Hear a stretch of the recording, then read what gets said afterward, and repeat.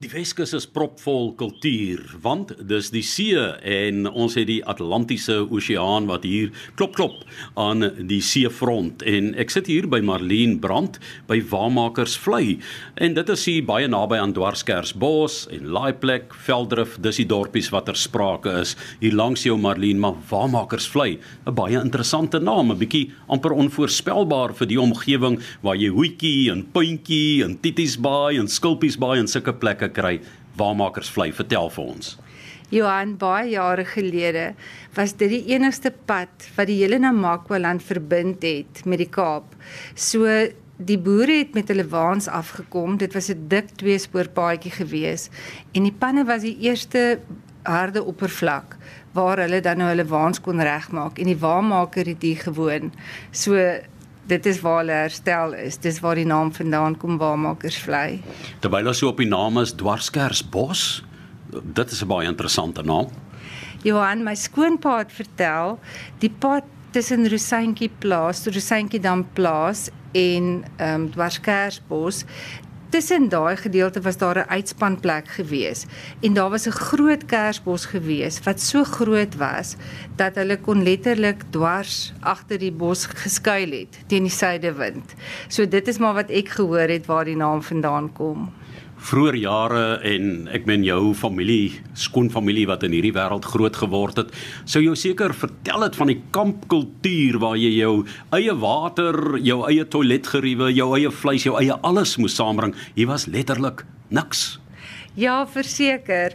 Kyk, my skoonouers dit was die een groot uitsien die einde van die jaar. Daar's omtrent 2 maande voor die tyd voorberei, koekies gebak en ouma het alles reg gekry. Dan het hulle met die trekker in die wa afgery tot by Dwarskersbos.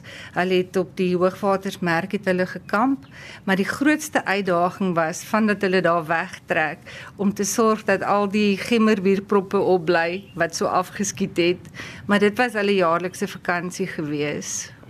Ek wil eintlik graag hê hier moet 'n paar argitekte kom kuier by jou en vir jou 'n prys gee vir wat jy gedoen het. Veral as hulle sien die oorspronklike materiaal waarmee jy gewerk het en dan ook die etiek waarmee jy gewerk het en waarmee jy hierdie Weskus gevoel bewaar het. En dit is nou Wamakersvlei, so 400 hektaar ongerep hier langs die see, maar hier het jy ou huisies gevat wat werklik eintlik kapot was en jy het dit omskep met die pragtigste name, Bokmakiri, jy het Naguiltjie, dan het jy Skilpadkos, jy het Galjoenswaai en jy het Mosseltrap, wat almal 'n storie vertel. So gaan vir ons so vinnig deur die name en hoe jy daarbey uitgekom het. Johan, Galjoenswaai, hier het 'n tannie gewoon, een van die daar was mos nou die klomp vissermense wat hier so gewoon het, die veewagters en dan nou die waarmaker.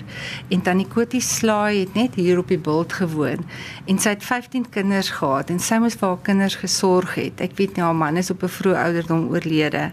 Nou die storie vertel, sy het met 'n katoenlyn wat hulle in bloed gelê het sy mee geswaai. Hulle het nie gepraat van hengel nie, hulle het gesê hulle gaan swaai.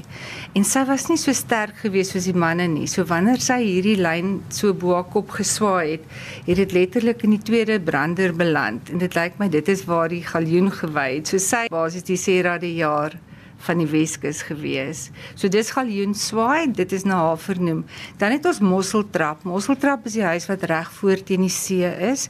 Dit is ook maar, as jy gaan kyk hoe die seevoëls so trap in die sand en hulle grawe vir mossels, hulle vlieg op, hulle laat val dit. Ons het oomies wat hier kom visvang en hulle doen daai selfde tipe dans. Jy sit jou voete saam te mekaar en dan wikkel jy dit so in die sand om dan nou die mossels uit te kry. Dit gebeur alles tydens laagwater en dit is waar Mosseltrap vandaan kom. Dan is Skilpadkos, dit is 'n parasietplant, dit is 'n pragtige rooi fluweelagtige plantjie. Dit kom net in die omgewing voor waar Skilpadkos die huis is. Naguiltjie, dis vir al die naguiltjies wat jy so hoor in die nag, vir alles in die aand ry, dan sien jy hoe vlieg hulle op en natuurlik Bokmakiri. Dit is die voeltjies. Die panne is natuurlik in die winter, soos wat jy sien, absoluut vol water en dit trek soveel voëls. So dis my voëlhuisies. Jy grens aan die Rocherpanne of die Rocherpanne soos van die plaaslike mense ook sê, ook 'n groot aantrekkingskrag vir voëlliefhebbers. Absoluut. Daar's 183 verskillende spesies. So baie van daai voëls kom natuurlik hiernatoe ook, veral as dit nou winter is. Jy weet, gister het ons flaminke ingetrek. Ja, so dit trek redelik baie voëls. En as mense by meesterbouer Marlene Brand wil kom kuier, vertel vir ons 'n bietjie jou uitdagings ten opsigte van krag wat jy moet aanlê en water. Dis nie sommer net verbou nie, né? Nee, glad nie. Johan, in totaal kan ons 30 gaste akkommodeer. Die hele proses was nogal uitdagend geweest. Ons het 'n spesiale bouer gehad, restourasie, wat bereid was om hierdie stukkende huise vir ons reg te maak. Aanvanklik begin met solar, maar in die winter is dit 'n geweldige uitdaging in die Weskus, van die son skyn nie altyd nie. En my man het toe later, het hy vir ons 'n 2 km kraglyn aangelê, Eskom. So ons het nou nie meer kragonderbrekings nie, want wanneer die krag oorgaan, gaan ons outomaties oor na die solar toe. Die water, dit was ook 'n groot uitdaging, dis nog steeds iets wat van 'n uitdaging. Dit word omtrent 5 km ver gepomp van 'n boorgat af. Maar jy sal nie glo nie, hier agter hierdie duin, agter die eerste duin, het hy die neetvars water gevind. So ons het nou 'n pompie daarop, wat hopelik ons lewe makliker gaan maak. En dan het jy en die argitek slim saamgespan en julle het besluit julle gaan al die hout en goed wat in die omgewing rond lê, gaan julle omskep in deure, kaste en so meer, wat 'n baie autentieke ervaring gee. Ja, Johan Rademan was die bouer geweest wat bereid was om hierdie projek aan te vat, want die meeste bouers wat ons hier gehad het, het gesê, sloop liewers, dit is nie die moeite werd nie, hier is nie fondasies nie. En van daar af het ek 'n man gekry, Rian Olivier, hy het vir my al die meubels gemaak. So al die ou deure en kusyne wat ons uitgehaal het hy weer herwin. Jy weet, die meubels het nou 'n tweede lewe gekry. Ek dink dit is ook 'n unieke eienskap van al die huisies. Elke huis het sy eie unieke meubels wat Rian gemaak het. Vertel vir ons gou, as mense hier kom bly by jou en hulle wil net so 'n uurtjie of 2 uitry in die omgewing, is daar 1 of 2 of 3 plekke wat jy kan aanbeveel waar hulle 'n draai kan maak? Veldrif is so 17 km van ons af. Veldrif laaiplek, natuurlik is daar Bokkomlaan. In Bokkomlaan is daar nog van die oudste huisies. Hulle wys daar hoe daar nog bokkoms gemaak word. Daar's 'n heerlike koffiewinkel. Dit is net lekker om daar langs die rivier, jy weet, tyd te spandeer. Dan is dit basies die Rocherpanne wat hier langs ons is, waar mense kan gaan voëls kyk. Die derde plek wat ek sou sê wat mense kan besoek, is die Bergrivier monding waar Port Owen dan vandag is. Daar's 'n heerlike restaurant, Russell's on Port. Dit voel vir my altyd soos die klein Franse Riviera, al is dit in die Weskus. Dit is nog steeds lekker om net daar te kuier.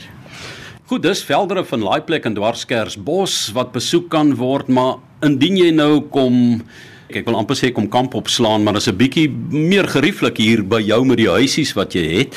As jy hier wil kom bly en jy sluit die hek en jy wil net hier bly, wat kan jy doen hier? Johan, jy's doodreg. Wamakersvlei is 'n natuurbestemming. Hier gaan stap jy langs die see of die fynbos, of die heel belangrikste is, jy spandeer goue oomblikke. Dit is wat vir my die belangrikste is, om saam met jou familie tyd te kan spandeer. Dan, die gaste kan hulle bergfietsse bring. Op die plaas self kan hulle omtrent 10 km ry, maar hulle kan ook die agterplaaspaaie volg, jy weet. En as hulle tot by Aurora ry, is dit omtrent 'n 50 km roete. Ek het 'n gas wat môre kom en ek het vir haar gesê dit is verskriklik modder, sy moenie nou kom nie, en sy het net al hoe meer opgewonde geraak. Toe sy hoor sy kan hierdie pad aandurf. Dan het ons 'n internasionale bekende fotograaf, Craig Forshee. Hy bied fotografie kursusse hier aan. Ons is ook gewild vir nagfotografie, want dit is net donker genoeg. En wat dit besonders maak van Craig, is hy het kameras wat hy bring, waar gaste hulle eie ontwikkeling kan doen. Hulle kan hulle eie foto's ontwikkel. En dan natuurlik perdeliefhebbers. Dis op elkeen se wenslysie om hier langs die strand te gaan ry op sy eie perd se rug.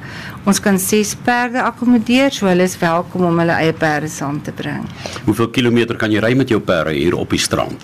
Johan, jy kan omtrent tot 40 km ver gaan. dit is 'n oop strand. Ja, maak jy my nou lus vir 'n heerlike vakansie in die wintertyd. Net soos in die somertyd, baie lekker, die omgewing, die vryheid van skoon lug en ook die outomatiese sosiale afstand. En deesdae is soos die Gouden Buis met sy versteekte vrag hier iewers aan die kus, is dit goud werd, die stilte en die omgewing van die Weskus. As mense by Wamakersvlei, Marlene Brand met jou in verbinding wil tree, kom kyk wat julle hier gedoen het, dan kan hulle maar hulle ou bergfietsies en stapskoentjies inpak en 'n visstokkie ingooi en al hierdie lekker dinge van die Weskus kom geniet. Geef vir my jou kontakbesonderhede, dis sodat mense met jou kan praat en dalk by jou kan kom bly en die omgewing kan verken. Johan, hulle kan die webwerf besoek www.wamakersvlei.co.za of hulle kan my kontak by 083 5277 967. En Marlene, met die blommeseisoen op hande, mense praat altyd van die Weskus Namakwa blomme ervaring. Kry julle ook dat hier tussen die panne en wanneer mense hier inry in die blommeseisoen daar ook mooi kleure in die veld is? Johan, in die lente word die vleie versier met die mooiste bokbaai-vygies van allerlei kleure en terwyl die veld oortrek is met die wit gousblomme. Jy kan omtrent 'n hele dag hier spandeer. Dit is my asof die veld vrolik is. Daar is so 'n groot verskeidenheid blomme, maar ons is ook baie sentraal geleë. Jy weet, as gaste net hier wil bly en wil gaan blomme kyk in die omgewing. En terwyl ons praat, kyk net hier agter die pan, is die flaminke wat daar sit, kom hulle gereeld hier kuier? Definitief in die winter, wanneer dit ons het ongelooflik baie reën gehad, en dan die eerste voëls wat kom kuier is die flaminke. Dis absoluut pragtig. Wamakersvlei in jou soek enjin en kom gooi 'n draai aan die Weskus. Dis reis sonder grense.